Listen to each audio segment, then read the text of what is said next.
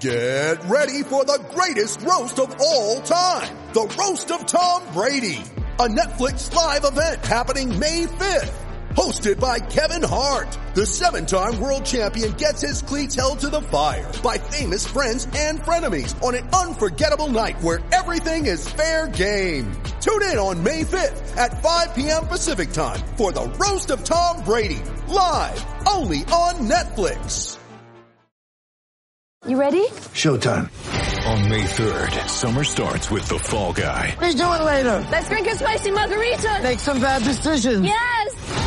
Audiences are falling in love with the most entertaining film of the year. Fall Guy. Fall Guy? Fall guy. That's what the poster said. See Ryan Gosling and Emily Blunt in the movie critics say exists to make you happy. Trying to make it out? Nope. Because I don't either. It's not what I'm into right now. What are you into? Talking. Yeah. The Fall Guy. Only in theaters May 3rd. Rated PG-13. Hello everyone, it is Pierce, host of the PJ's Cast, and if you enjoy listening to the PJ's Cast as much as we do recording it, please leave a positive review, subscribe, and share with friends no matter what platform you may be on. We love discussing the Chicago Blackhawks and of course the game of hockey, but we want to reach this out to a wider audience, and doing all those things really help us out. So once again, if you enjoy the PJ's Cast, please leave a positive review, subscribe, and share with friends, and I hope you guys enjoyed the upcoming podcast episode.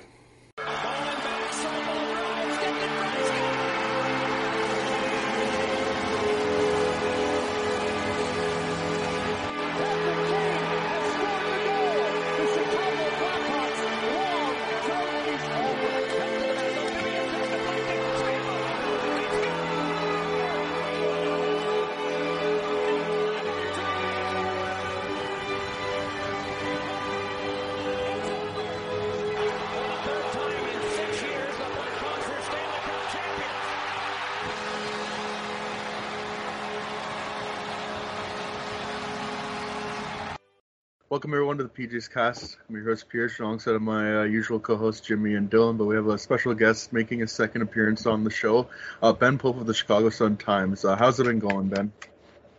It's been busy, very busy. Yeah. Definitely, that's definitely a word to describe this Blackhawks off season. Obviously, just all the off-ice stuff, the fact that they went out and got Seth Jones, Marc-Andre Fleury, and Tyler Johnson, and signed Jake McCabe in free agency. Yeah, I definitely think busy is the best word to describe it. So, yeah, just kind of going back into that. It's been a busy offseason, obviously, the off-ice stuff. I really appreciate the fact that you've been one of the few journalists that's been on this stuff. It's obviously tough news, and I'm just wondering how you've been kind of handling that, because obviously you tweet that out, and it gets so much attention. It gets like 1,000 retweets, it gets 1,000 quote tweets, and I'm just been wondering how have you been handling that? Yeah, it's been a lot. I mean, I don't have a lot of experience covering stuff like this, or even, court cases, lawsuits in general. So, yeah, the situation of where I, get the document or get the new filing and have to try to read through this 36-page document with a lot of dense legalese, most of which doesn't really matter, and try to find the relevant stuff and try to do it, quickly to hopefully get the story first. It's definitely a new experience for me, but yeah, I think it's certainly really important to cover very concerning allegations and kind of casting a shadow over everything the team is doing otherwise. So yeah, I'm happy that my coverage has gotten a pretty good amount of attention to this point, and that other reporters' coverage has as well. Yeah. So we have obviously a lot of questions to ask. We're gonna hop right into it, and I believe Schmitty, you got the first question here. So, I mean, we just gotta talk about the elephant in the room, I guess. We've all seen the coverage about the questions of Seth Jones being a Blackhawk. I think it started around Memorial Day. There's been clear advocates of people who want him and people who don't want him. And then we finally traded for him. The package was massive. The team gives up Boquist, 2 firsts and a second. They signed him to the massive extension. I just want to hear your thoughts on it, because for us, initial shock really set in for all of us, I think. But then after we had a couple days, we're kind of in the boat where we're just hoping he can bounce back, because Like, if you look at his advanced analytics, they're a little all over the place. So I just want to hear your thoughts on the trade. Yeah, I mean, I feel like pretty outspoken in the weeks leading up to it that I thought Dougie Hamilton would be a better choice. And the way it went down, I still certainly stand by that. I think that, I mean, Hamilton signed for pretty much the same contract in New Jersey, and they didn't have to give up anything to get him. I mean, the Hawks would have had to outbid them, so maybe they would have had to give up a little bit or pay him a little bit more, but they still wouldn't have had to give up, two first-round picks and their best young defenseman. So, and I think Hamilton's a much better player. So yeah, I certainly think that would have been a better way to go. It's hard to say it so simply because obviously it was a very complex situation, but just the Hawks' focus on Jones was a little bit confusing to me, especially since it didn't seem like there were actually that many other teams really vying for him. So I don't know what exactly the reasoning behind giving up so much was, but yeah, I think certainly at this point we can say what we want about the trade and about the contract, but Seth Jones is still a very good player and has a lot of talent, has all-star potential when he's playing at his highest level. So I think he certainly does make the Hawks better now and in the future, maybe not at the end of that contract, but the next few years at least. And yeah, the hope is that he can just bounce back from what was a down year for him and end up being that number one defenseman they wanted, even if he's not as good as Hamilton. Yeah, I mean, we all clearly saw that Dougie Hamilton he's been fantastic the last 3 years, so he just seems so obvious. And obviously you had the aging connections with Pat Brisson, with Seth Jones and Taves and Kane and Caleb Jones and whatnot, and that plays a part to a way. So, I mean, the fact that he's here now we have to start thinking of ways to basically this whole year, in my opinion, like, yes, we're trying to make the playoffs, obviously, because we don't have a first-round pick, but it is get Seth Jones back to his old form.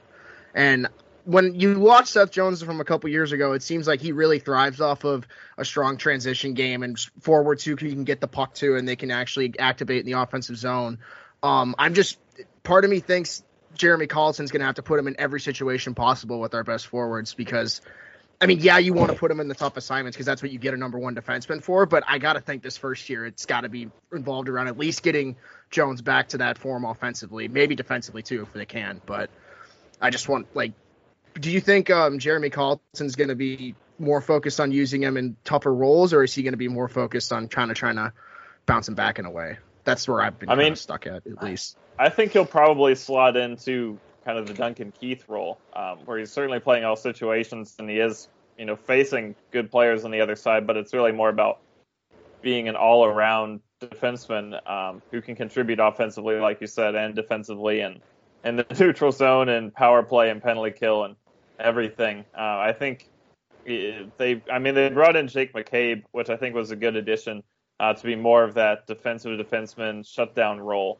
So I think him and Murphy, who's also certainly more defensively inclined, can probably help Jones not have to take the toughest matchups. But I still feel like we're going to see Jones play 25, 26 minutes a night. Perhaps even more than Keith did this past year, considering he's so much younger and is, in the top of his peak right now. So I think we're going to see Seth Jones playing a lot, but hopefully we won't see him trying to lock down like the elite stars of the league, and we can expect that maybe a McCabe-Murphy pairing would be able to handle that. So, but we'll see how it goes. Certainly, Colleton can be a little bit unconventional in his deployment. So, yeah, we'll see in camp how it shakes out. 100%. And I guess one last part on the Jones trade is with Adam Boqvist. Do you think management may have just soured on certain parts of his game and that's what made him expendable in this trade? Or do you think it was just in order to get this trade done, they were going to have to give up someone big and they were just more comfortable with giving up a defenseman than one of Docker to bring it at the end of the day? Yeah, I mean, we heard Colleton at the end of the season say that he thought Boqvist's conditioning had a little bit left to be desired, that he would have a shift and they wouldn't be able to send him right back out there soon afterwards as soon as they wanted to because he was still tired from that shift, and that was something they wanted him to work on this summer. And I feel like we don't frequently hear criticisms of young players like that. So maybe there's something to read into there.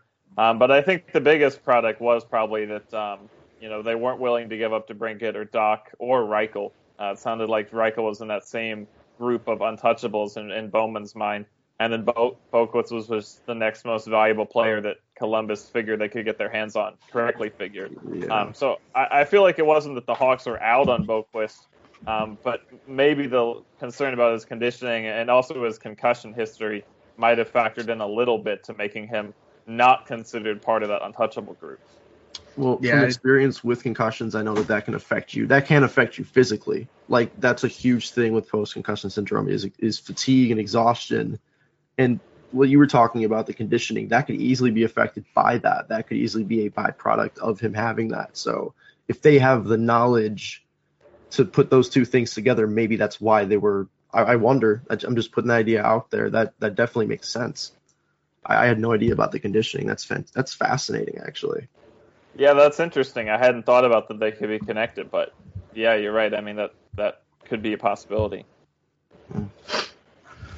So another move that the Hawks made this offseason, this move I personally like. It seems to have some head scratchers around the fan base, but I think for us, for one on the podcast, love the trade, the Tyler Johnson for Brent Seabrook move. I've been an advocate for a couple months now that the Lightning were going to have to shed salary at some point. I figured the Hawks would be all over that because any of those middle six talents could be a top six guy on the Blackhawks, in my opinion.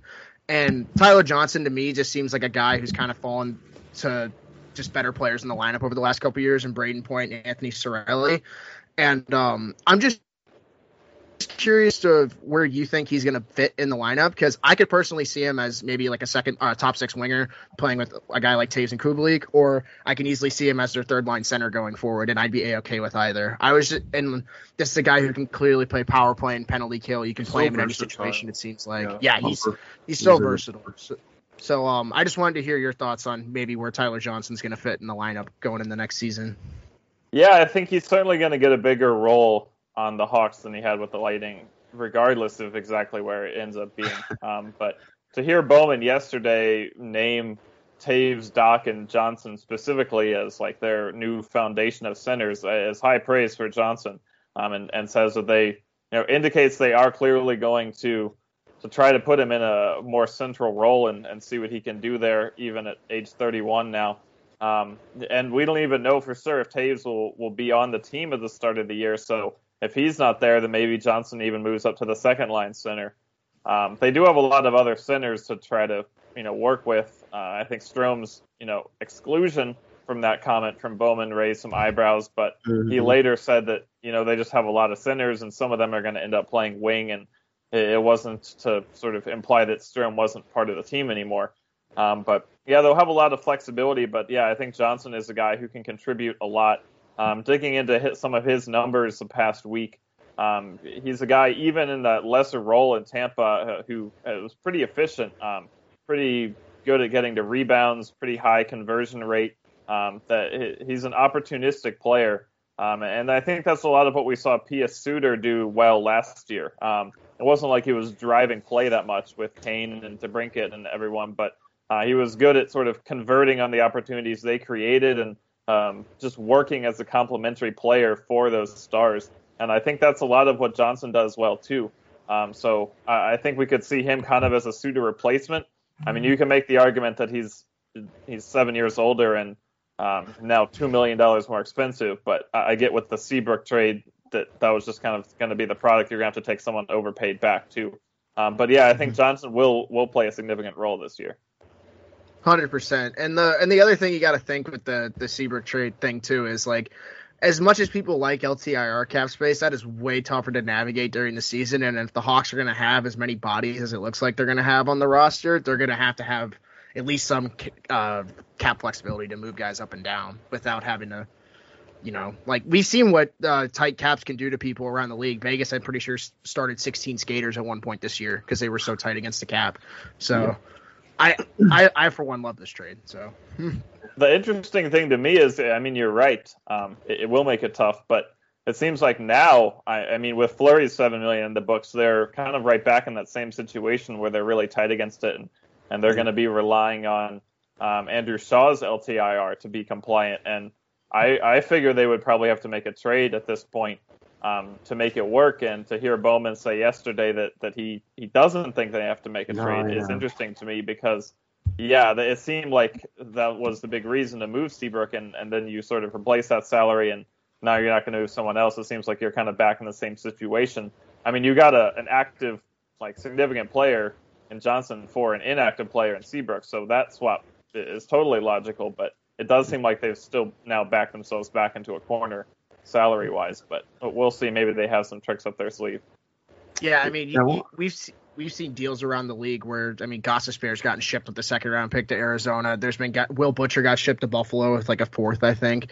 So if there's a world where maybe they move a Connolly or they move I don't think they're going to move DeHaan from what it sounds like, but if they do, they do. But Connolly, Strome, DeHaan are the first cap hits that come to mind if they need to expend one, or even just moving Shaw's LTIR, they can do that. So there's options. But like you said, from what Bowman said yesterday, it seems like he's fine with being tight against the cap. So it'll be interesting to say the least. Yeah, absolutely. I think, you're right. I think that at this point they're committed to DeHaan because they just don't have any other left-handed options that could fill a top 4 role. I feel like Strome is the guy if they're going to end up moving salary. I mean, he's at $3 million, which isn't that much, but it would certainly, in this situation, considering how tight they are, would still, make a huge difference. And they do have a ton of forwards that could fill in for him. But it seems like he's probably going to stick around too. So I think Connolly probably, we'll see. He could be buried in the AHL. I think that only gives about $1 million in relief though. But from last year when they acquired Connolly, it sounded like they thought that he was a bounce back candidate. He's only a year removed from 33 points, I think. But now the way where they are salary wise, it might make more sense to put him in the AHL. Yeah, I was gonna say that was the contract I wanted to ask about before anything, because he's just perfectly the odd man out. He had one goal in his first game with the Hawks, and after that he was he has chances, but he was cold. Do you think that there's any chance they could move that contract anywhere? Do you think there's any takers? I mean, how much do you think they have to sweeten it? Because they're definitely not trading it for a roster player. We know that, or even a pick. But yeah, they would certainly have to give a sweetener. I'd kind of be surprised if they did that, because then, what was the point of acquiring him at all? They got him for a sweetener from Florida 4 months ago. I get that they wanted Borgstrom and they think Borgstrom can contribute, but then if you have to give up an equivalent sweetener to move him, I don't really understand what the whole thought process was there. And Bowman's insisting that the past year, even though it seems like they totally flipped plans in the middle of it, was all part of his sort of grand plan to create this flexibility to, make these additions. So I think if he then backtracks on taking on Connolly's hit, it just sort of undermines that argument. So I feel like at this point they're committed to keeping Connolly on the team. Now, if they bury him for the relief, that's one thing. But I don't think they're going to – it just would be pretty bad optics and then now try to trade him again and have to give up something to move him. And from everything they said, they do think he can bounce back. He's only 29, I think. It's not – he's younger than Tyler 35. Johnson. He's been 35 for the last 5 years, I swear to God. He does look a lot older than he is. Seriously. And speaking of opportunism, he has a 14.1 career shooting percentage. He's in the top 25, I think, among active players in shooting percentage. So one of my favorite that he can contribite. Oh, sorry, Ben. We'll see about. They certainly have a logjam, and with his salary, it might make sense to do something. But they think that he, or at least at the end of last season, before they made all these new additions, they seem to think that he could be a contributing kind of fourth line experience guy.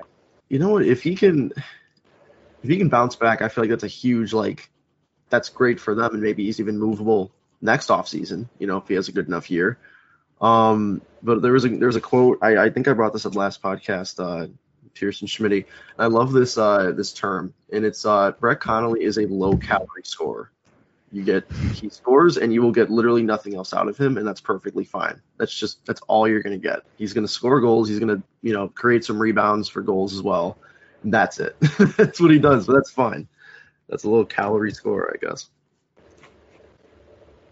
So, kind of on like the topic, you brought up the fact that back in October, Stan Bowman came out and said, well, that organization said that they're going to be rebuilding and all that stuff, and then less than a year later, the script is completely flipped, and I'm just wondering why so quick. Is it because Stan Bowman is thinking he's going to be out of a job within the next little bit? And I'm wondering if that is the case, like, does that have to do with anything of the off ice stuff, or is it just purely on ice stuff where this team hasn't like legitimately made the playoffs since like 2017, barring what happened in 2020, and obviously hasn't won a playoff round since 2015, and the clock is kind of ticking, and I'm just wondering, like, does Stan Bowman think he's going to be out of a job soon? And if so, does that have to do with any of the off-ice stuff, or is it just on-ice stuff?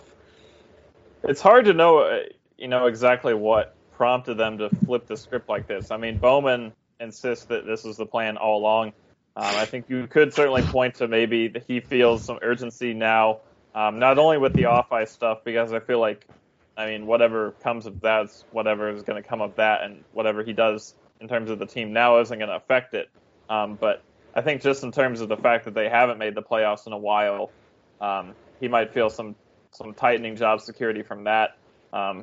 He might feel pressure from Kane and Toews with 2 years left in their contracts that they want to try to contend again. I know he was asked about that yesterday and kind of deflected it, saying that, every NHL player is competitive and wants to win. So there's a lot of different factors we could point to as possibilities for why they did this.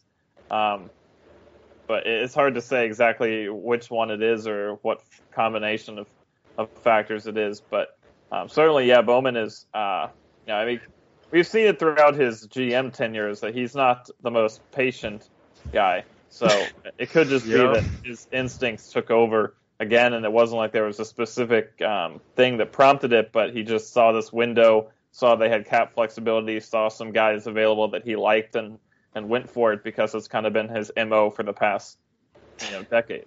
Oh my God. Yeah, definitely. You see Henry Jokiharju get traded at age 20, and then you see Adam Boqvist get traded at age 20. So yeah, definitely the whole like patience thing, and you've seen the history of all these first round picks that they've drafted. You go back 10 years, and I think it's just Kirby Dach and Lucas Reichel are still there, and obviously Nicholas Beaudin. But then you look at Adam Boqvist, he's traded. 2017 Henry Jokiharju, he's traded. Then 2014 Nick Schmaltz is traded. 2013 Ryan Hartman's traded. 2012 Teuvo Teravainen traded. In 2011 I think Phil Danault's traded. So just a decade of them, whether that's them going for the cup or just not believing in it. It's certainly interesting, and it kind of raises some questions about Kirby Dach and Lucas Reichel. I am a bit more confident that they'll be staying, but it's certainly interesting how Stan Bowman is. Regardless of what you think of Stan Bowman, he's certainly a GM that's not afraid to go for it. Like I just remember in the Cup years, like when the Blackhawks were in their window, that they weren't afraid to go for it. They obviously gave up a first round pick for Antoine Vermette, and then even the next year they gave up a first and Marco Dano for Andrew Ladd. So that's never really a thing I can fault for Stan Bowman, but at the same time, it's just giving up on a 20-year-old Adam Boqvist. It's going to be interesting to see how Seth Jones does, and it's weird because Adam Boqvist doesn't turn 21, and he's only like a couple months older than I am, so I always find that weird. But anyways, we kind of talked about it, but the depth chart, like kind of where Tyler Johnson was going to fit in, but I wonder what you think, like what the main lineups are going to be, at least the starting night for the Blackhawks, because obviously we know Marc-Andre Fleury and Kevin Lankinen are going to be the two goalies. I don't know like what the starting percentage is going to be, whether it's going to be like a 50-30 or 45-35. Either way, I still think that's going to be one of the better goaltending tandems in the NHL. But where it gets interesting, it starts with the defense, and then obviously the forwards are so intriguing because just with the sheer amount of forwards they have. And I'm just wondering what you think about what would it be their ideal lineup come day one? Well, I mean, I know like some of the Athletic guys and everything have been doing these projected lineups, but for me, on the forward side of things, it's almost impossible to say. Yeah. I mean, they have 14 guys right now, and then when they re-sign Nylander and Hagel, it'll be like 16. and potentially even more if you calculate in some of the AHL guys like Evan Barrett, who might be getting NHL ready soon, who could compete for jobs in camp. And even once you narrow it down to 12, opening day guys, it's hard to figure out exactly what line combinations they'll be in because they do have so many different players who can play both center and wing. I mean, that's something that Colleton really likes, is having that flexibility in his players to sort of mix and match and switch it around a lot. So it's almost impossible to say what the forward lines are going to be. Certainly we'll see Kane and DeBrincat up there. Taves, if he's coming back. Kubalik, the same guys coming back from last year will probably still have top 6 roles, but there are just so many other faces to sort in. It's hard to know, where they're going to be. I think defense makes a little bit more sense. We'll probably see, just based on the left-right splits, something like DeHaan and Seth Jones, and then Murphy and McCabe, who are longtime friends, as the second pair. And then on the third pair, I think Stillman, they've probably penciled him in. They signed him to a 3-year extension. They see him as kind of the Zadorov replacement, as a really physical guy who brings that element. So he seems perfectly suited for the third pair. But then it's a question of, well, is Caleb Jones going to be in, or is Beaudin ready to take the next step, or Ian Mitchell, or will both of those guys see some time in the AHL?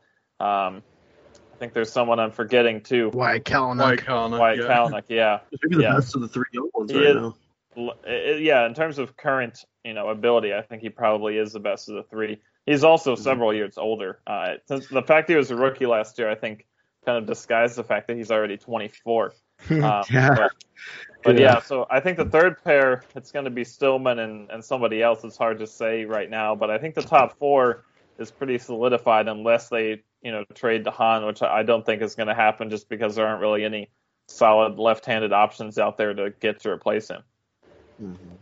Yeah, I was kind of on the trade Calvin DeHaan, get rid of his cap hit, but then it really does help out that top 4, and I think Calvin DeHaan was kind of like a scapegoat last year alongside Nikita Zadorov because he kind of had an off year last year, especially when you saw what he was in 2019, 2020 before he got injured, and even in the bubble.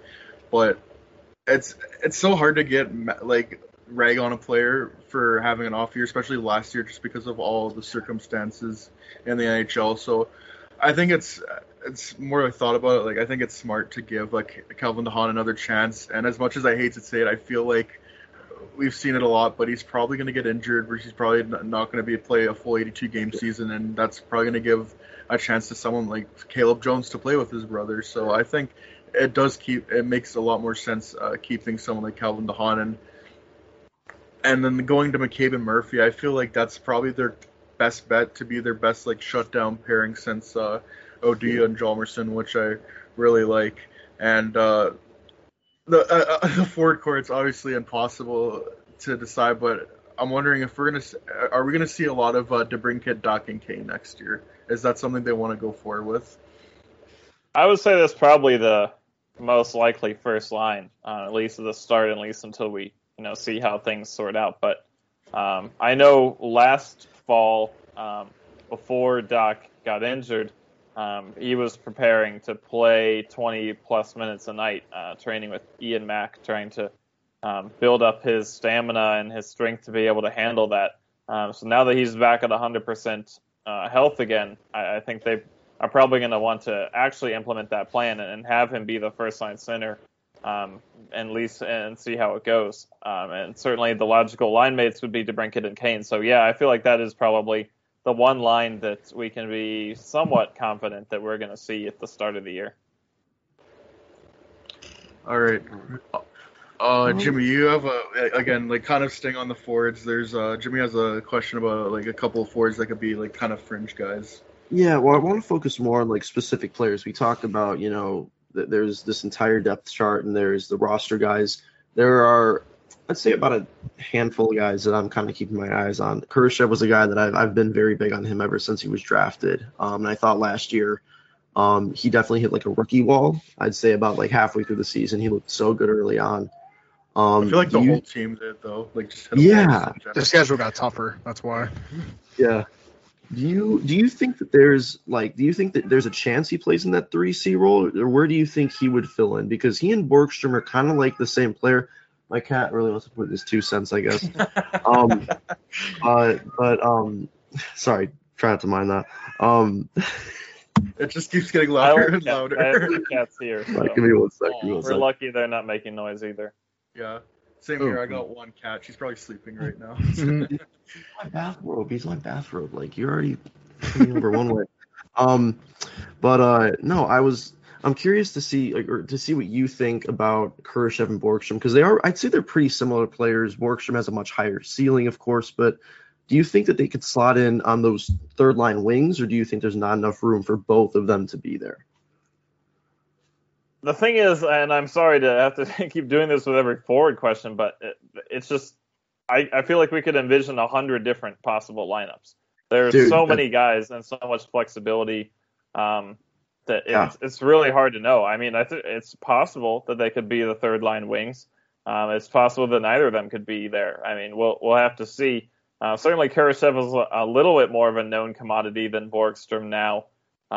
Having played last year and proven that he can be an NHL guy, somewhat to the surprise of management, I think that he was ready so quickly. They'll be asking him to take the next step this coming season. I think he did tail off a little bit in the last month of last season, as did a lot of the team, as you guys said. So, and then with Borgstrom, I mean, they got him from Florida because I think Florida had kind of sort of soured on him a little bit. I know he has some connections with Chicago, and they've proven that they're pretty good at turning guys like that, talented Europeans who haven't really clicked in the NHL yet, into solid players. So they're going to be trying to do the same thing, and their track history makes it seem like it's a decent bet. But it's really hard to know, I mean, what exactly they're going to get in him. I wouldn't be even surprised if he played October in the AHL just to sort of get back into a groove and get settled in the organization and wait for an opportunity when some guys get hurt above him. But if he comes in and has a really good camp, we could definitely see him in the lineup. And that's kind of the same story with like so many of those different guys. If they have a good camp, they'll be in the lineup, and if they don't, I mean, they'll be out. There's just a ton of mid-tier forwards on this roster right now. I could throw at you Mackenzie Entwistle, Mike Hardman. I could say Evan Barrett. Yeah, there's a million names. You're right. I just feel like maybe not Borgstrom as much, but I feel that they seem to be very high on Kurashev now. If I remember right, he was somebody Columbus wanted to get their hands on, and they said no.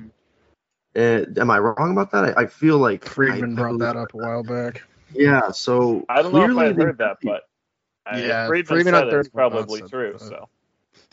Ben, I'm pretty sure it's like you, Friedge, so I'm not really sure. Wow. You can be humble, but hey, listen, man, we're all honest people here.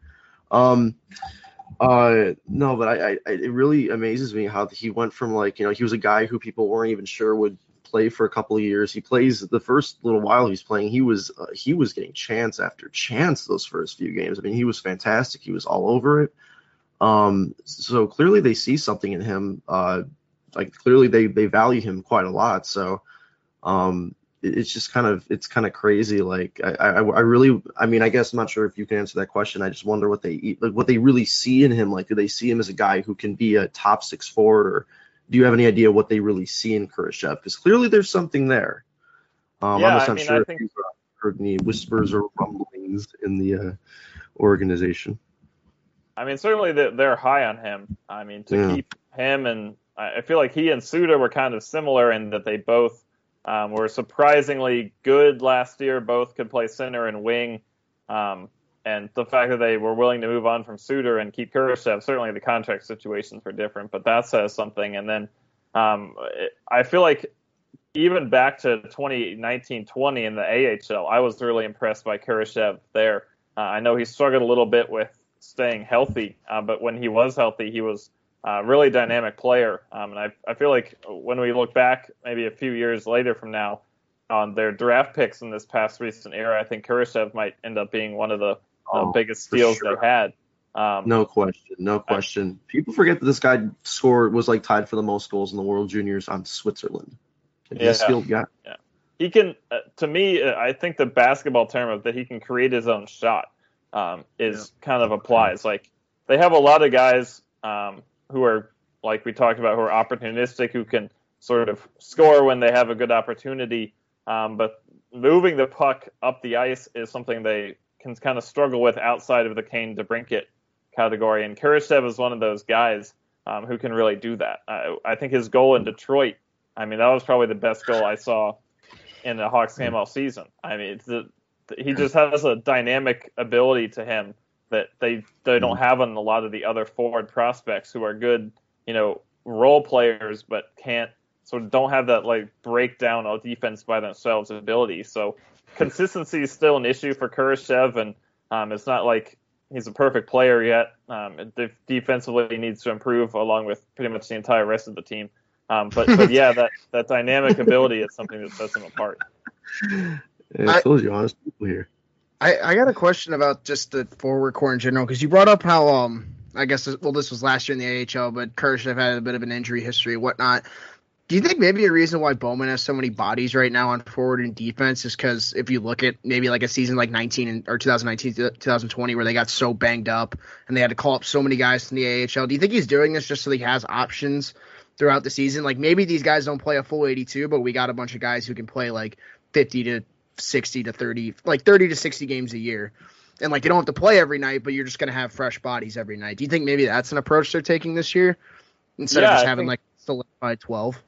Yeah, I think that's certainly part of it. That's something that Bowman talked pretty openly about, especially sort of at the deadline last season, about how it's not like inevitably guys are going to get hurt and you're going to need more than 12. And certainly they've really leaned into that because they have well more than 12. I think depth is going to be a big strength of this team. There's really no question. They're probably one of the deeper teams in the league right now.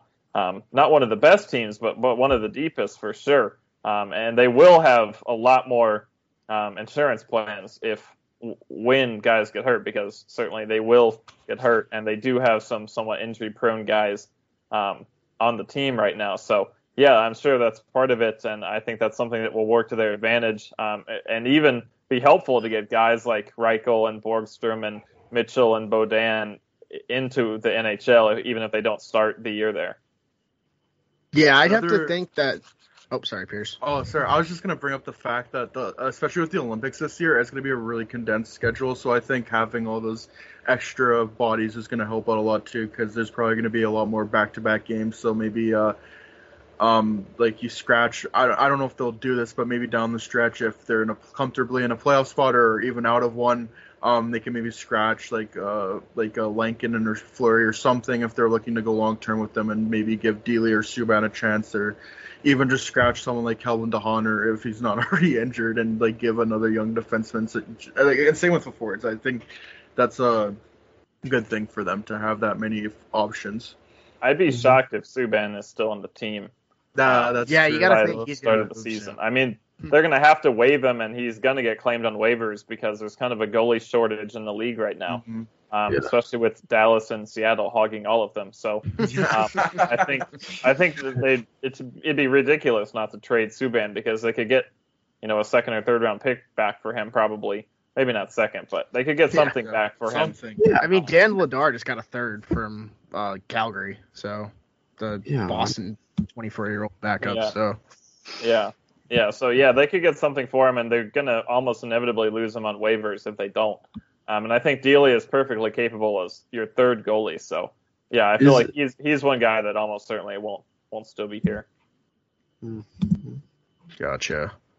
I'm very curious to see. I haven't really looked at the lineup yet to see who's waiver eligible, because I'd imagine come September and October they're gonna have to move a couple of these guys down. I would think Beaudin and Mitchell are just gonna start playing top pair in the AHL next year, just because of how many bodies there are on the back end. It would make more sense, in my opinion, than them sitting in the press box like they were last year.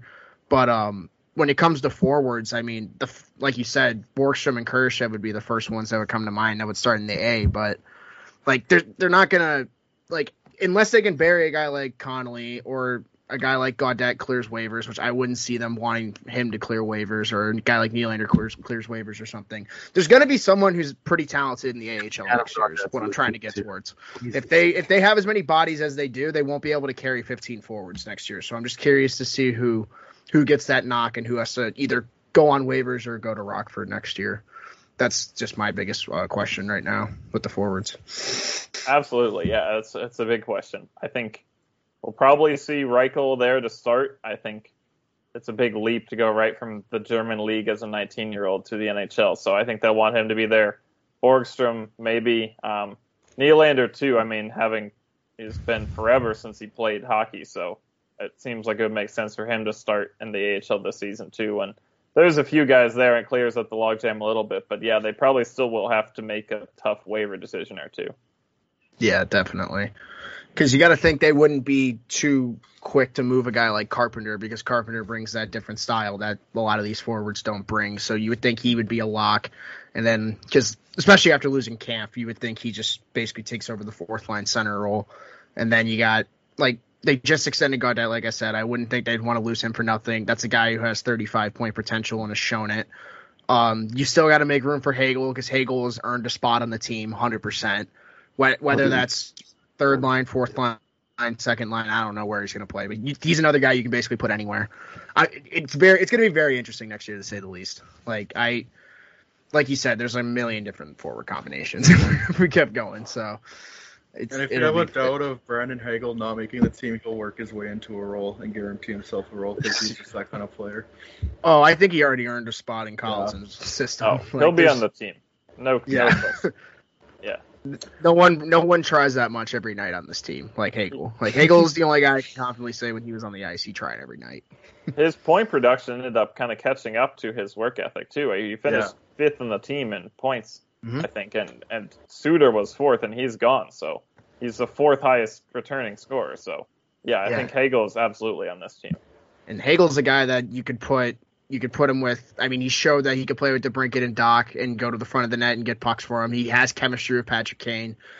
I mean, I would think Jonathan Tate is just salivating at the idea of putting him and Kubalik together with him. It's basically, Hagel is basically like what Drake Caggiula was on that line a couple years ago, but just way faster.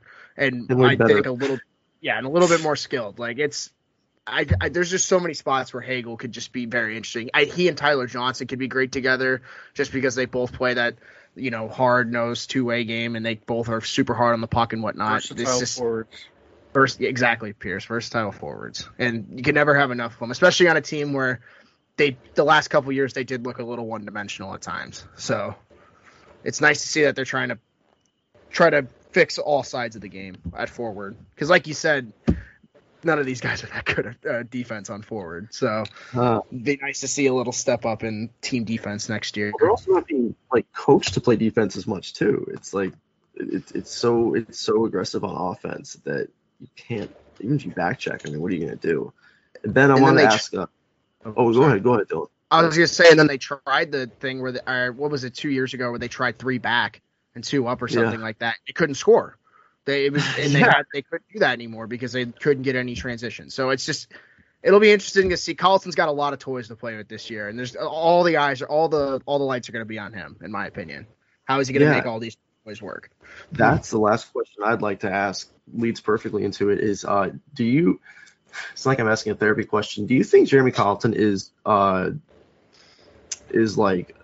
he change? Is he can he change? Is that possible? Because it seems like the last 2 years we've been seeing the same thing with him, where it's this man-on-man system. It's a little running gun. It's a little bit chip and chase, even though Patrick Kane is on your team. I don't understand that, but I digress. Do you think that he's capable of changing the system? And do you think, even whether he is or isn't, do you think that might happen this season, especially with I believe his contract comes up this year. Am I wrong?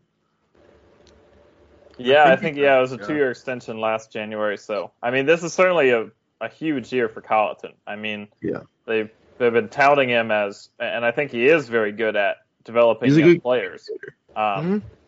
He did that well last year. They got a lot out of a lot of young players that other teams probably wouldn't have even put in the NHL. But now they're totally shifting gears. They're they're trying to win. They're bringing in Marc-Andre Fleury for maybe the last year of his career, and they've done a lot. Like there's a very different objective now, and we haven't really seen if Colliton can fulfill that objective. That's not what his expertise is in. So yeah, this is absolutely a huge year for Colliton, probably a make or break year for him. I'm actually personally a fan of Colliton. I think he gets a bad rap from a lot of fans. I think some of the bloggers out there are a little bit ridiculous with their criticism. Oh no, it's really bad. It's really bad. Listen, I'm not the biggest fan of Jeremy Colliton, but all of us here, like, you got to be fair to the guy. And I think that he was 100% rushed by this organization. Yeah, he shouldn't have even been in the league. He should still be in the AHL right now. I think, and that's not even from none of us. That's not an insult from any of us. Like, that's where he should be, and I think he'll be a great coach down the line, just not at the moment. But I guess we'll find out. This is a NHL, literally any fucking thing can happen. It does not matter at this point. Like, it does not matter. William Karlsson scored 43 goals. Like, literally anything can happen. It does not matter. It's all stupid. That's the best part about it. It's stupid. I love that. That was me all playoffs when 24 win Montreal was running. It's stupid. The fact that I didn't even bring up Montreal in that is like, it just shows how just ass backwards this league can be. Just anything is on the table at all times. It's incredible. That's like, I feel like these last 2 years maybe spiked Bowman. Like how you brought up earlier how Bowman's been a bit of a reactionary GM over his career. I feel like seeing a 24-win team make it to the Cup final really just ignited him to say, you know what, we weren't that far from making it this year. We didn't have any of our centers. We also had 24 wins like the Montreal. And from what it sounds like, he's been high on Jones since he's been drafted by Nashville. So if that guy comes available, that automatically changes the trajectory of the scene.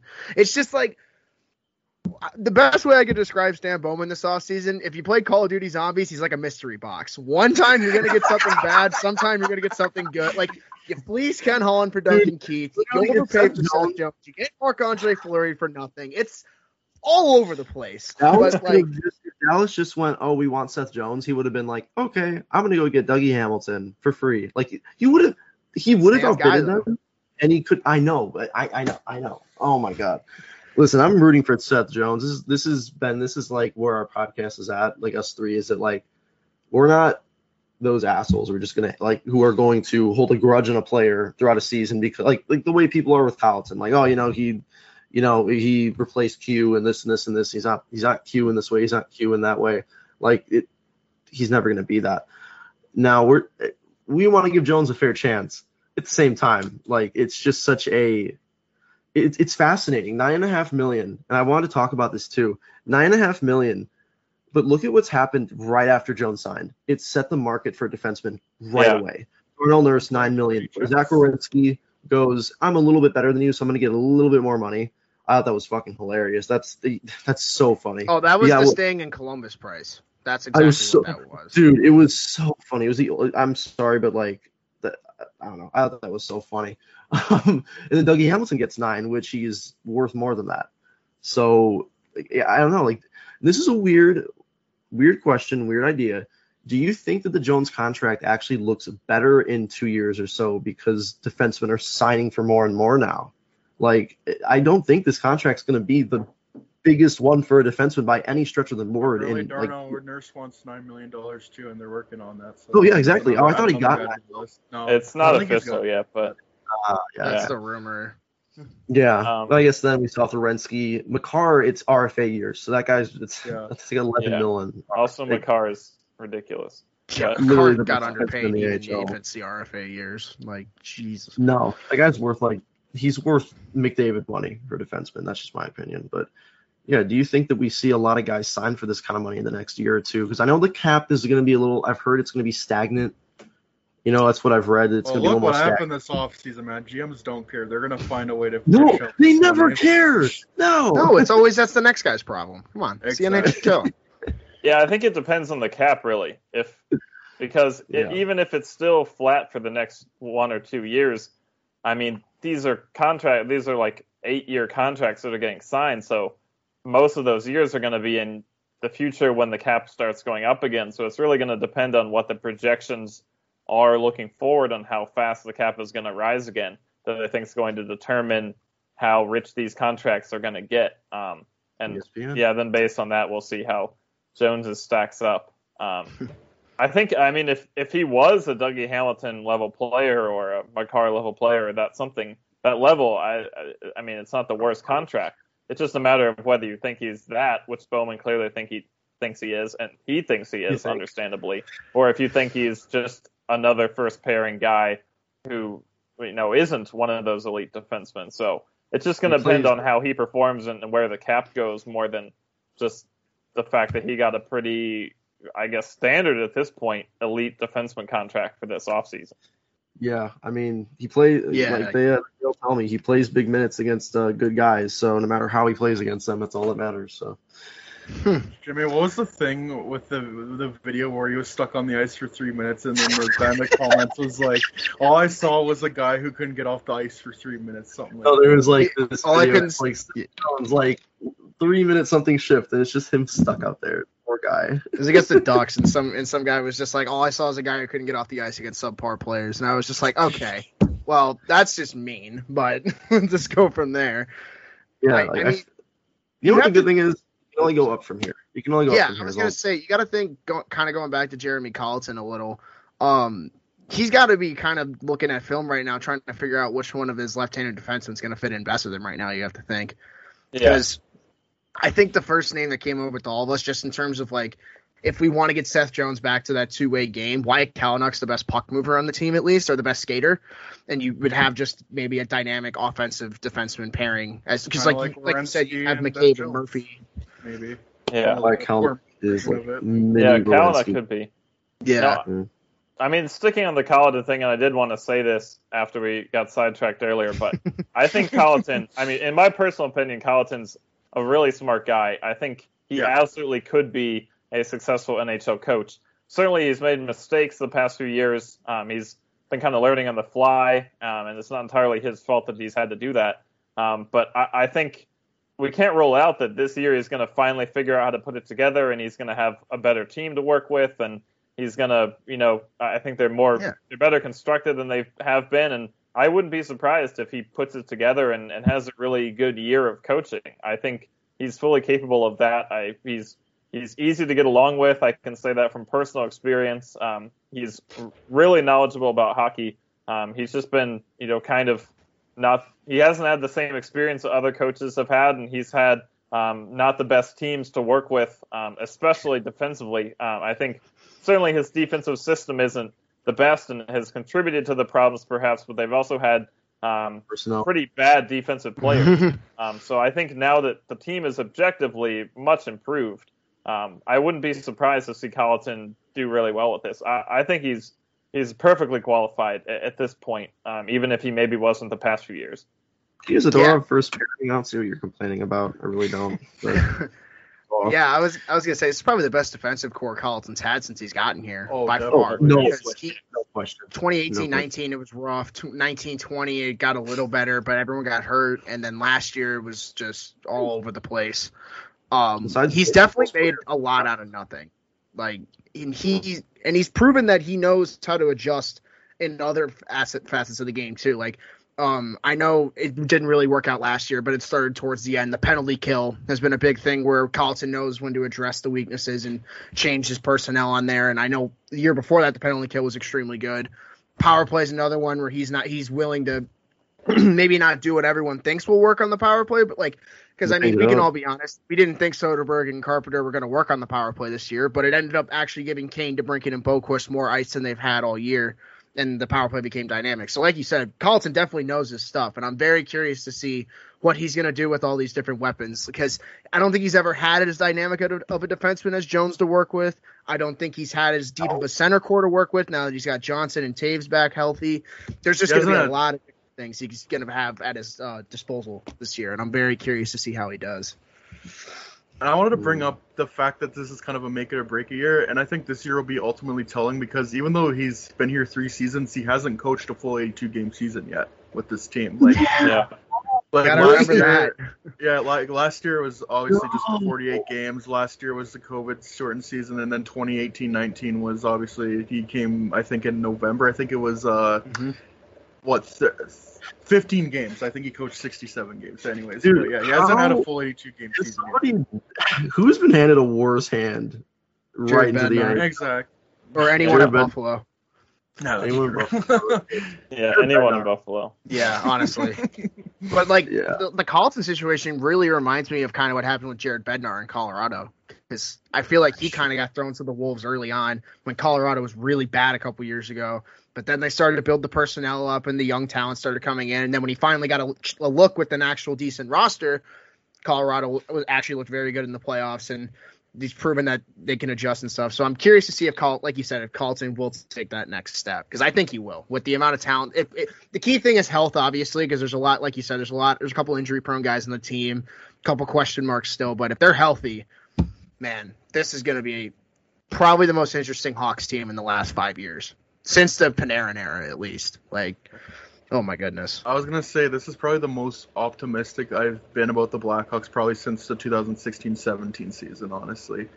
Like, I felt the 2018-19 season, yeah, there's a bit of optimism, but you looked at the team. I mean, you look at the forward depth chart from that year, it's ridiculous. 2019-2020 was what? Brandon Manning. We knew it was going to happen. Cam Ward signing. Chris Kunitz on the first line. I love Kunitz, but man.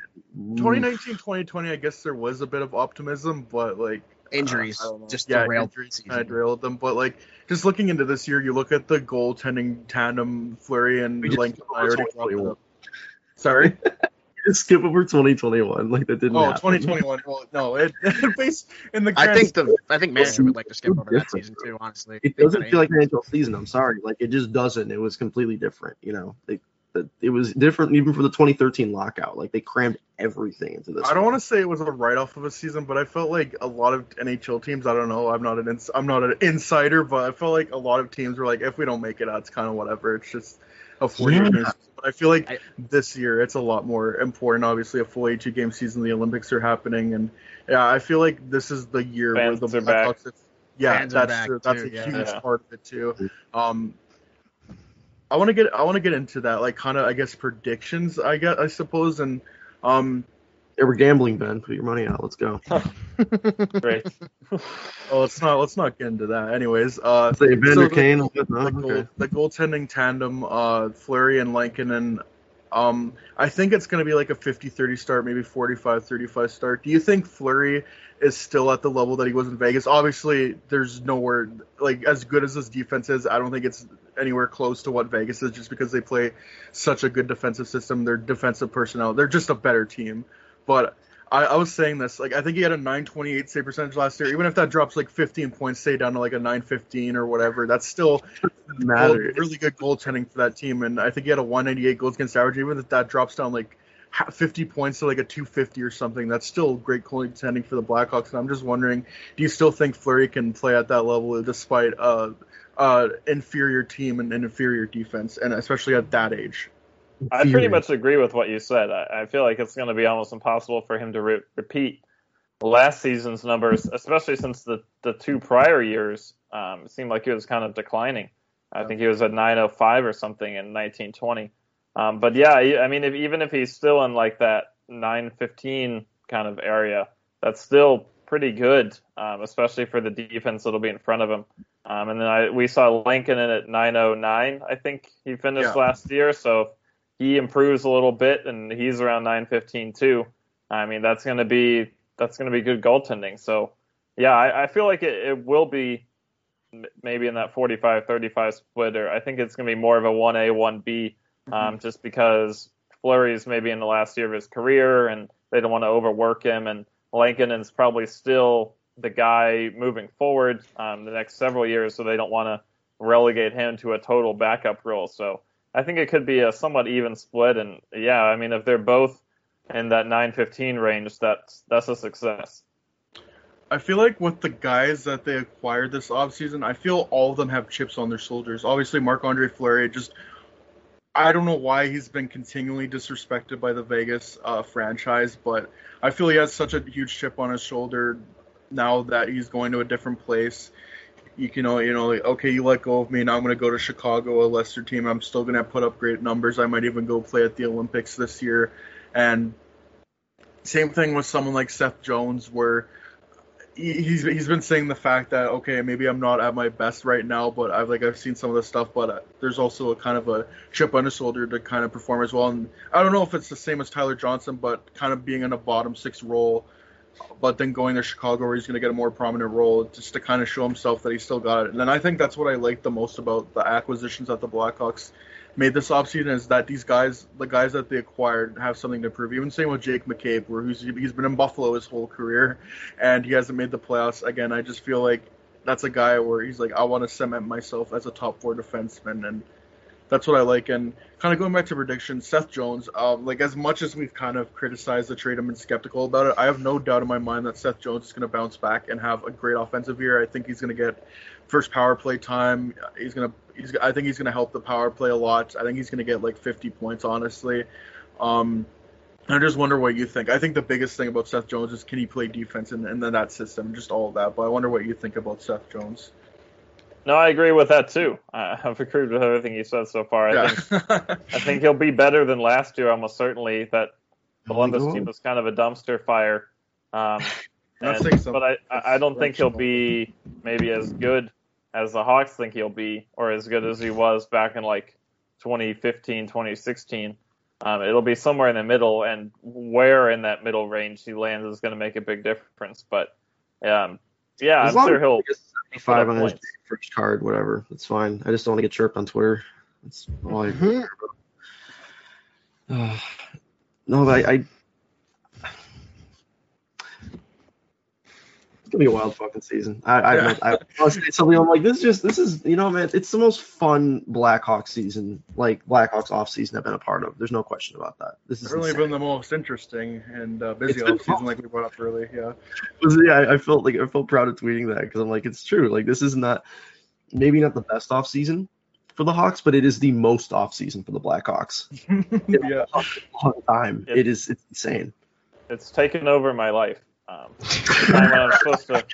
This is the only time I get to have a life, and I haven't had it. So yeah, it's been. And now you're with us. I'm out at like dinner, and there's more like eye emojis popping up on my phone. I'm like, oh, here we go again. So no, dude, yeah, I feel like if you see that, it's kind of like a PTSD flashback at this point. It's just there goes my night. All right. Yeah, there was the one pair, there was the two, there was the flower. It's like, this man sees an emoji, he's done. Oh man. Yeah. Next chapter. Sometimes and then the sexual assault stuff too, on top of it, that obviously the team isn't even tweeting about. And it's been crazy. There was that one day where they had traded for Seth Jones, and they had done the draft. And there was Zooms with the draft picks that we were doing. And then the schedule release was coming out, and I got an advanced copy of the schedule, and I was writing about the schedule, and I was about 2 paragraphs into that story when I got the latest filing from the lawsuit, and I'm like, man, I need an assistant. Like, I cannot handle all this stuff. So it's been pretty crazy. Oh man, PJ's guys sometimes collab. I'm thinking yes. Well, unfortunately, they have finally assigned one of the course reporters to help me out with the lawsuit story. So I guess I do kind of have an assistant.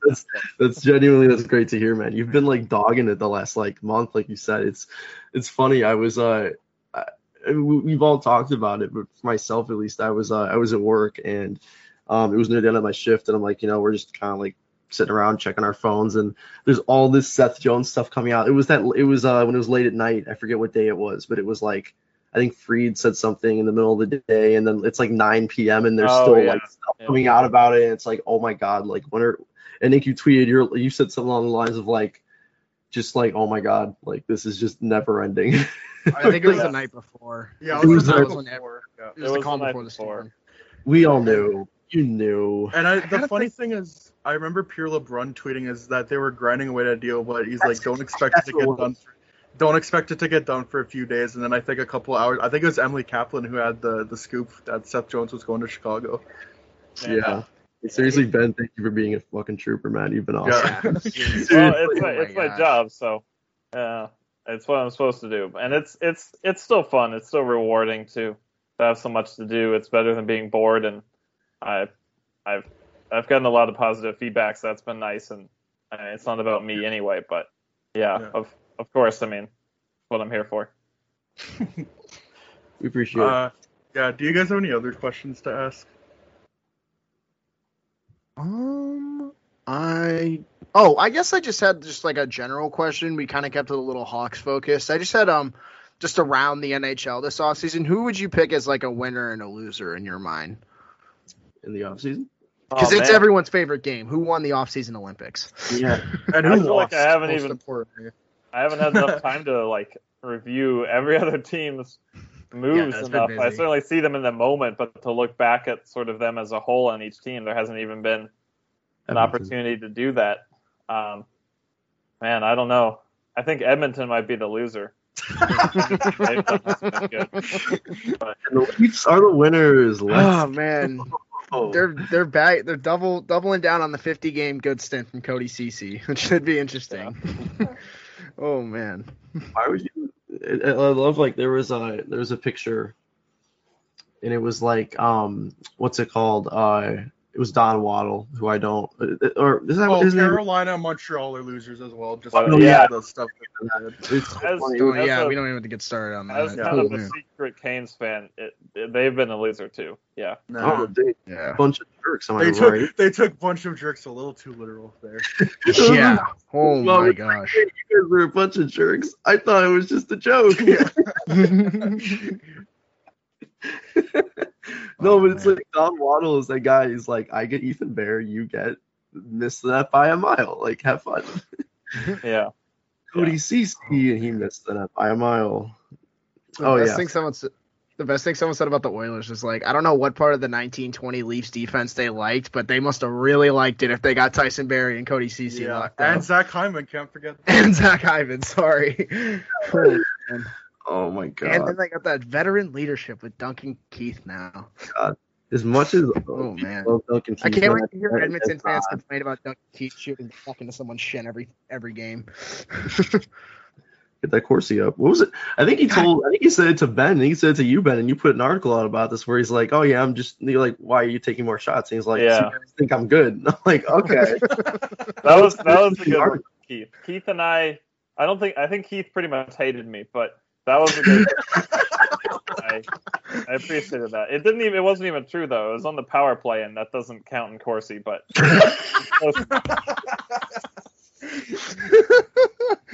Yeah, I gotta imagine interviewing Dunks the last couple of years had to have been a joy. Just Dunks is, from what I see as an outsider, is that man is just like does not care what He seems anybody says. You know what he's like? He's him, and that's it. He's the Ron Swanson of the Chicago Blackhawks. Yes. Yeah, like you can't dislike him, but he hates you, but you can't dislike him. He's Duncan Keith. You gotta respect that he hates That's you. different. That's Ben. Ben's not in our position, but that's fucking funny. I think he actually does care a lot about what people say, because otherwise he wouldn't be so antagonistic about it, especially in recent years when he's been struggling. And I feel like a lot of the questions he was, faced were somewhat negative, and that made him even more grumpy. But I think he does care, and I think that's why he's been so Ron Swanson the past few years. And also for some reason they only put him out after they lose. So that was also kind of contributing to it, but that's kind of shitty. Jeez. Yeah.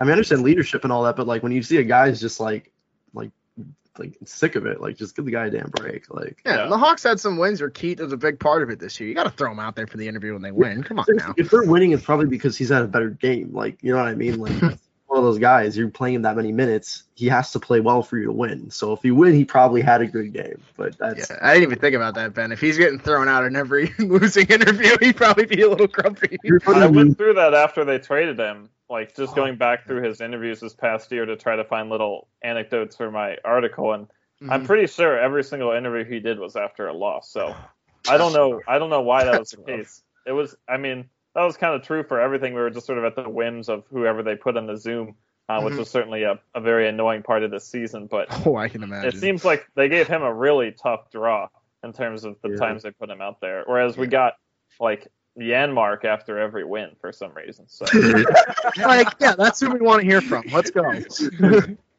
Oh my gosh. I'm just glad that Pierce, remember that bet we made if Matthias Janmark scored a hat trick that game that I'd buy a Blackhawks magnet of him? Oh yeah.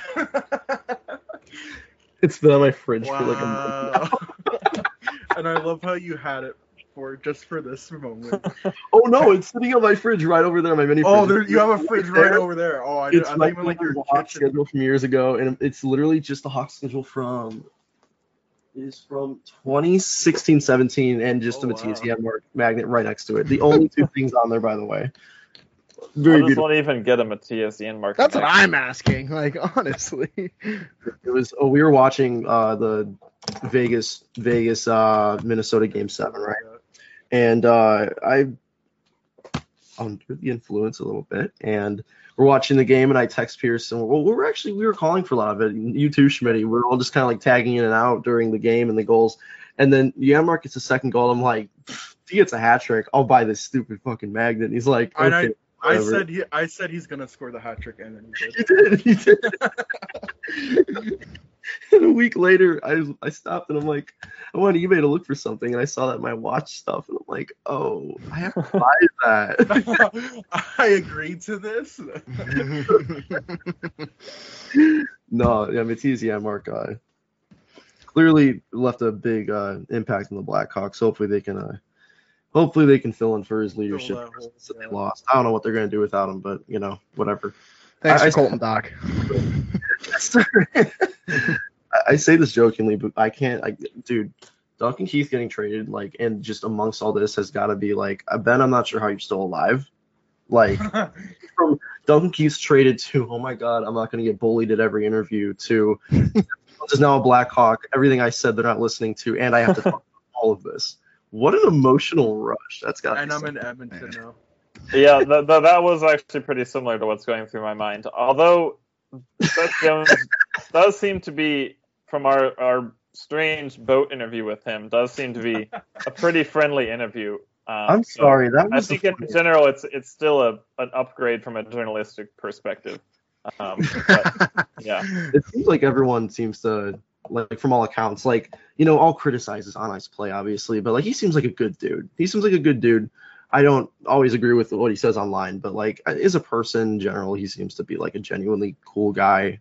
Seems to be a really good teammate. Have you kind of heard that about him? Because that seems to be the word that I'm when I'm reading about him, and Jackets writers and stuff are talking about. They're they seem to praise him as a teammate. Is that something you've heard a bit about lately? Yeah, I think he is a good teammate. He's kind of a quiet guy, honestly. I think Caleb seems a lot more talkative and sort of outspoken than he is. He's more of a lead by example guy. I mean, just spending half an hour with him on that boat, I think it was kind of evident that he sort of he listened first, watched first, and then spoke. So I think that's a good trait. I don't think he's going to be a Keith-like persona, for better or worse.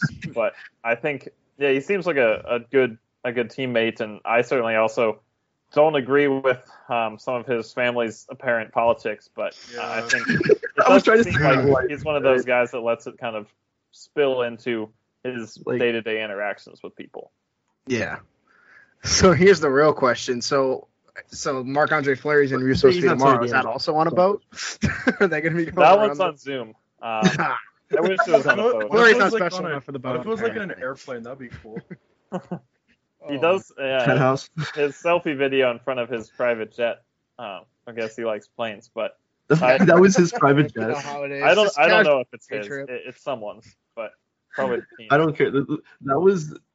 I'm so glad he's here as a fan. Just as a fan of hockey, I'm so happy he's here on our team. He's such a gem. It is. So I got to imagine weird. Going from Duncan Keith to Marc-Andre Fleury, I think you're going to be in a much better mental state. Maybe it'll be worth all of this month. Oh, there's still some good interviews left in the team. The fact that they haven't traded Strome and DeHaan is actually great, because those are two of the best interviews on the team. So I was going to miss them. DeHaan is great, right? Yeah, they're both are really. I really enjoy getting to know and talking with both of them. So yeah, I'm glad that they're still here. They actually have a lot of good interviews. I think Tyler Johnson is going to be a good interview too. He seems like just a cool dude. Yeah, Gaudette is a really interesting guy too, and I'm eager to write more about him. It seems like he has an interesting life outside of hockey. So does and, his wife, yeah. I yeah, know she so has He's a streamer. Twitter, Do streams. yeah, so he's a gamer. there's some Gods good 96. people to interview on this team. Yeah. No, Yeah. for sure. And I want to ask one thing. I'm sorry, Schmitty. I just really want to this is something I've thought about a little bit. And we saw the well, of course, Ben, I know you mentioned it. Or I think you mentioned it on Twitter or whatever. The wedding, DeBrincat's wedding, and how everybody's there. Taves is there having a blast. And I noticed one thing is that Dahan's there. He's kind of part of that group now. And I know I've said it. A lot of fans have said, move Dahan. He's this dead cap space. But I feel and I don't want to, sound too well, hockey men, know this and this and this, and I've been on Character, too. personality. But you do need to have a bit of a core, right? You don't need to move Dahan, and that guy is clearly part of that that group. You don't look when they moved Saad last year. That shook a lot of guys. The second time they moved Saad out of nowhere, Even it shook a shook lot of you. guys. Stop that. Yeah. So I went to St. Louis just to spite Bowman. I'm telling you. No, I was physically upset. I was we've gone from Brandon Saad's going to get 4x4 in 2015 to he gets 4x5 6 years later in St. Louis, but that is neither here nor there. It's breaking my heart. Anyways, but where was I? No, but do you come on. But I don't know. I feel do you think that's something that they really value there? Because it seems like they don't really want to move him. It's more they kind of feel like they needed to at the time. Do you think that's somebody that the players really draw towards? Do you think? Yeah, he's a super likable guy, and he's definitely a vocal leader. I think he's a valuable presence to have, especially with Connor Murphy is more of a lead by example guy. He's not super loud or anything, and Seth Jones seems to be that same role too. So I think having someone like Dahan who's been around a long time and is more of an extroverted personality is valuable to have on that defense. So yeah, it's certainly part of it. They had Drake Caggiula at the wedding too, and he hasn't been in the Hawks in a year, so I wouldn't read too much into the wedding invites. But Yeah. I think Dahan is certainly a valuable presence to have. Yeah. I went for Buffalo 100%. to have Caggiula, Hayden, and Hinestroza aligned. Love it. Man. So, Yeah, they all three of them signed in Buffalo. wait, they did? Oh yeah, my! Caggiula, Hayden, and Hinestroza. Yeah. The future's finally coming together, man. All former Coyotes. That Sabres lineup is going to be hilarious this year. It's just a ton of they have random journeyman Craig guys. Brandon Anderson David's and Aaron back. Bell. Yeah. That's too. We are a team. Yeah, we are a team. There it is. It's All getting right. worse. I think we are a team. And Jeff Skinner's got no excuse to not score goals now. There's no one there. You know what? No, Seth Jones' contract isn't bad because Jeff Skinner exists. I'm better And now. Sergei Bobrovsky, too. And Sergei Yeah, Bobrovsky. Bobrovsky's It could right be there. worse. It could be worse. No. Is there This is a the happier? worst contract on the Blackhawks. The worst contract yet, Mart. Yeah. Is there a happier goaltending tandem than, or more smiley goaltending tandem than Marc-Andre Fleury and Kevin Lankinen? It's a good question. I haven't gotten the pleasure to get to know Fleury yet, but yeah, from what we hear, he's a great guy, and Lankinen's amazing. I think it was really fun talking to him. Just his He a good quote, genuine too. joy after every win was just so cool to see how much it means to him, and it means so much to everyone. But it seemed like to him, it's just on another level. He's such a optimistic, just earnest guy. I feel like you can't help but root for him. Kind of He was a go on to Blackhawks. have the career that Fleury has now had. So, yeah, you'd be hard pressed to find a happier goalie tandem. Wasn't 100%. Lankinen a Blackhawks fan before he came here or something of the sort? He really wanted to come to Chicago, I thought. And so this was specifically what he wanted to do, and this is he's literally living his dream. I could be wrong, but I could have sworn that It at might some point. be. I don't think I ever really talked to him before he joined the Hawks, so I'm not entirely sure, but maybe. I was just gonna say probably one of the insiders. Sorry, go ahead, Dylan. one of the best moments last year that gets kind of swept under the rug was that Lankinen got that first win in front of the fans at the end of the year, and I feel like if anyone earned it, it was him this year because he got put through so much, and he earned that starting goaltender role after being the 3 out of camp, or not out of camp, but at the start of the year. And I remember that first game he played against Florida, I think he just had such a chip on his shoulder after that first loss, and he was just like, "Yep, I know the mistakes I made. We'll just go forward from there." And I was like, you know what? The Hawks need a guy like that in net that has. He has such confidence too. I love it. I love his confidence in net. Like, and I feel like that's one thing that, like you said, this team's gonna have a lot of. Pierce is just they're gonna have a chip on their shoulder next year a lot of the time because a lot of them like a lot of these guys are either counted out, not talked about, or called overrated. Like they're Fleury just literally moved for nothing after winning. like they're just all gonna have a reason to want to prove everyone wrong, and that could work out so well for the Blackhawks. So funny because that's what Fleury did in Vegas. He had a chip on his shoulder after leaving Pittsburgh. He went crazy. And then the whole Vegas brought team, them to a like the Stanley whole Cup team final. was good because they had a chip on their shoulder in that first year.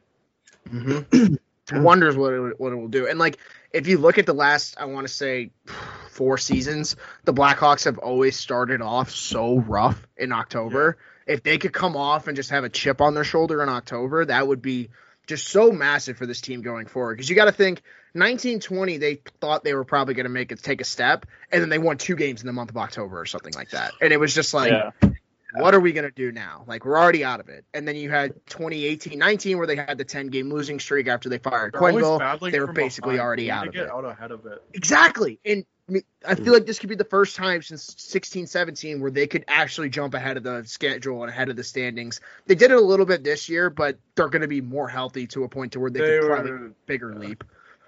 Yeah. No, I mean, this October is going to be huge. Like you said, I think that really was a huge problem in 2019 that they got up to such a slow start.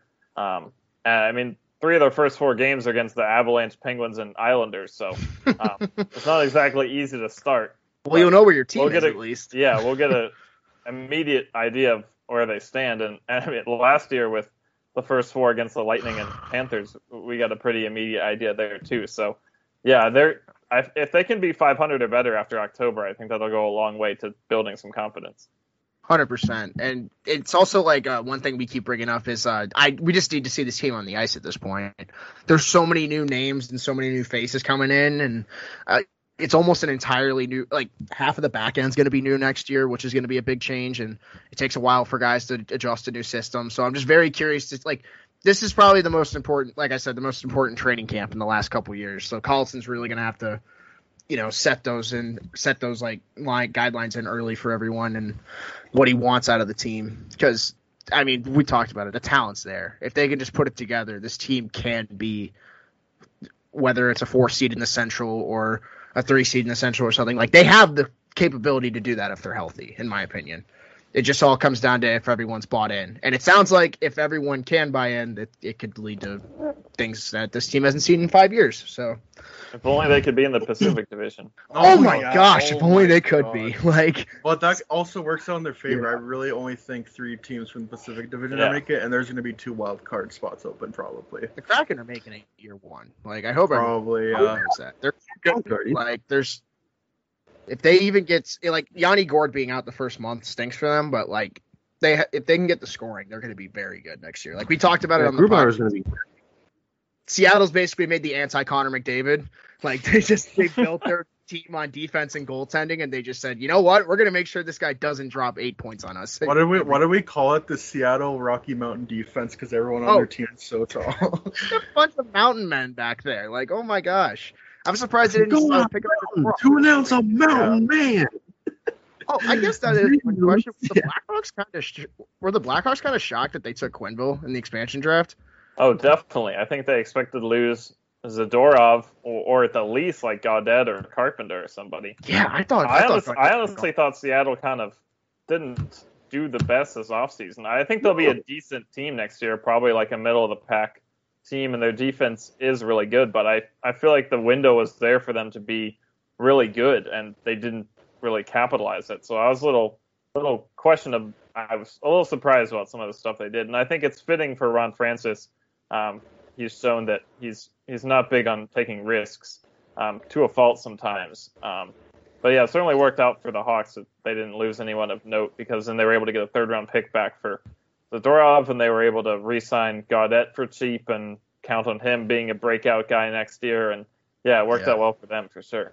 Oh yeah, and I think people forget what Gaudette. He had 33 points in 60 something games in Vancouver 2 years ago, and the guy has proven he's a Hobie Baker winner. Like I just think it's hilarious that they finally got Dylan Secura's line mate after all these years. After Dylan Secura's now a Colorado Avalanche, but That's right. I've been high on Gaudette for years. I think if you put him in the right role on like a bottom six role, he could just he showed it at spurts this year with the Hawks. There were a couple moments where he really showed that skill, and he was playing with a couple of the top guys like DeBrincat and whatnot, and he was showing it a little. So I'm excited to see what. Yeah, that is my X factor for next year. I think he is the biggest breakout candidate on the team.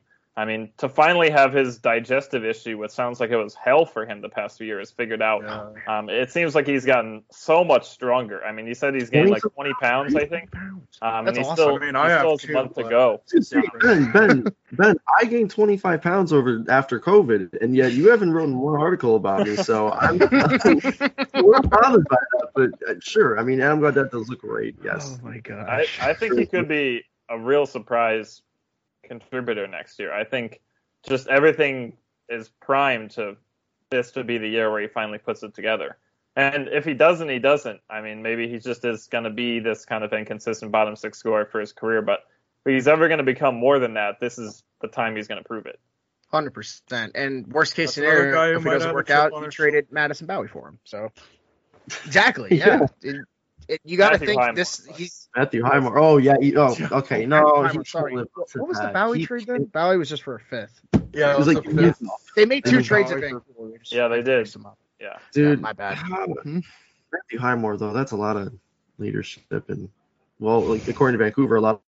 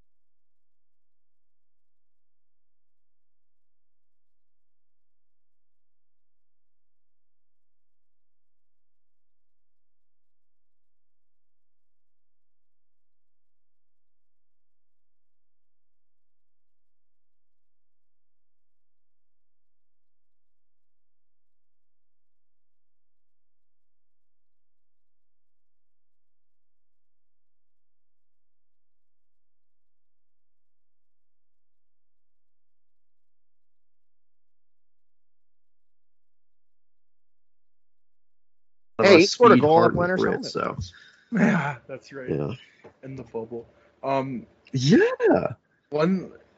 One kind of last thing I wanted to ask was, because I think this is really the only like transactional news we'll probably see for them till the beginning of October, and that's Brandon Hagel's and Alex Nylander's contracts. I think Alex Nylander's probably gonna get a 1 year like 900,000 contract, but Brandon Hagel's is interesting. I don't know if he's gonna go maybe 1 year and then like kind of do like try to like have a good year and then sign another big contract after that, or if he's gonna go long term in security. Because I felt like we did see a bit of players maybe taking a bit less, especially forwards taking a bit less in free agency and then kind of taking that term, and I wonder if that's what Brandon Hagel will do.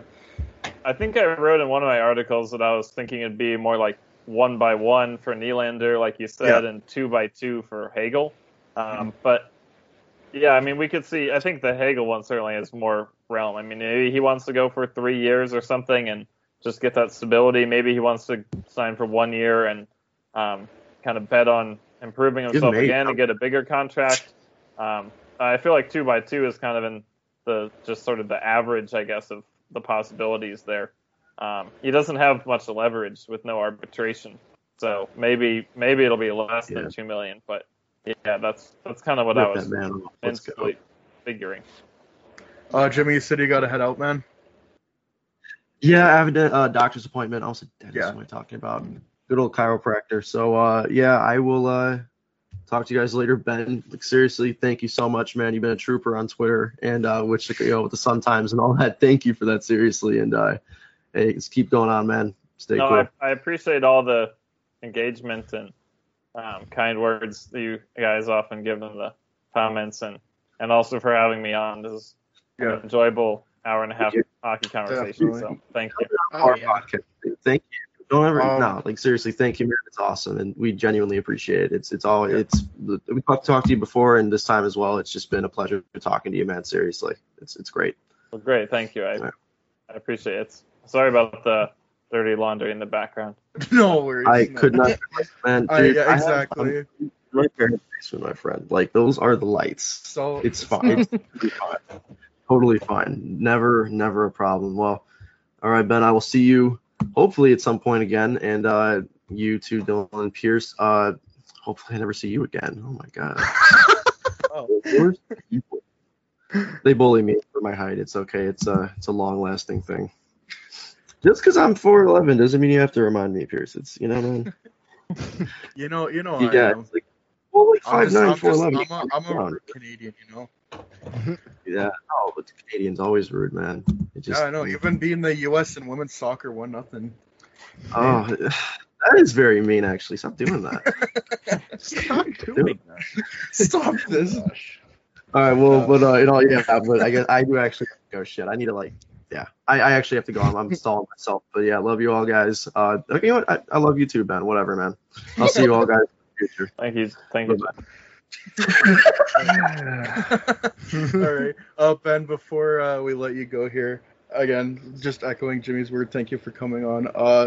We're just gonna. I don't know if we did this last year, which is funny because I remember we had you on last year. I think it was a couple days right before the play-in round starts. It's kind of interesting that a year later now we've finished this crazy off season. Now we have like an actual regular season coming ahead of us, like a full 82 game season. But I just want to ask a couple lightning round questions. Again, I don't remember if we did it, but even if it did, it's been a year. So it's just like basic stuff. Like, what's your favorite movie? And I guess we'll start off with that. What's some of your favorite movies that you like? Knives Out. I really loved, actually. I know it's recent, but that might be my favorite movie, at least currently. It's hard to think I can't wait back, for the second one. of all time, but I thought that was great.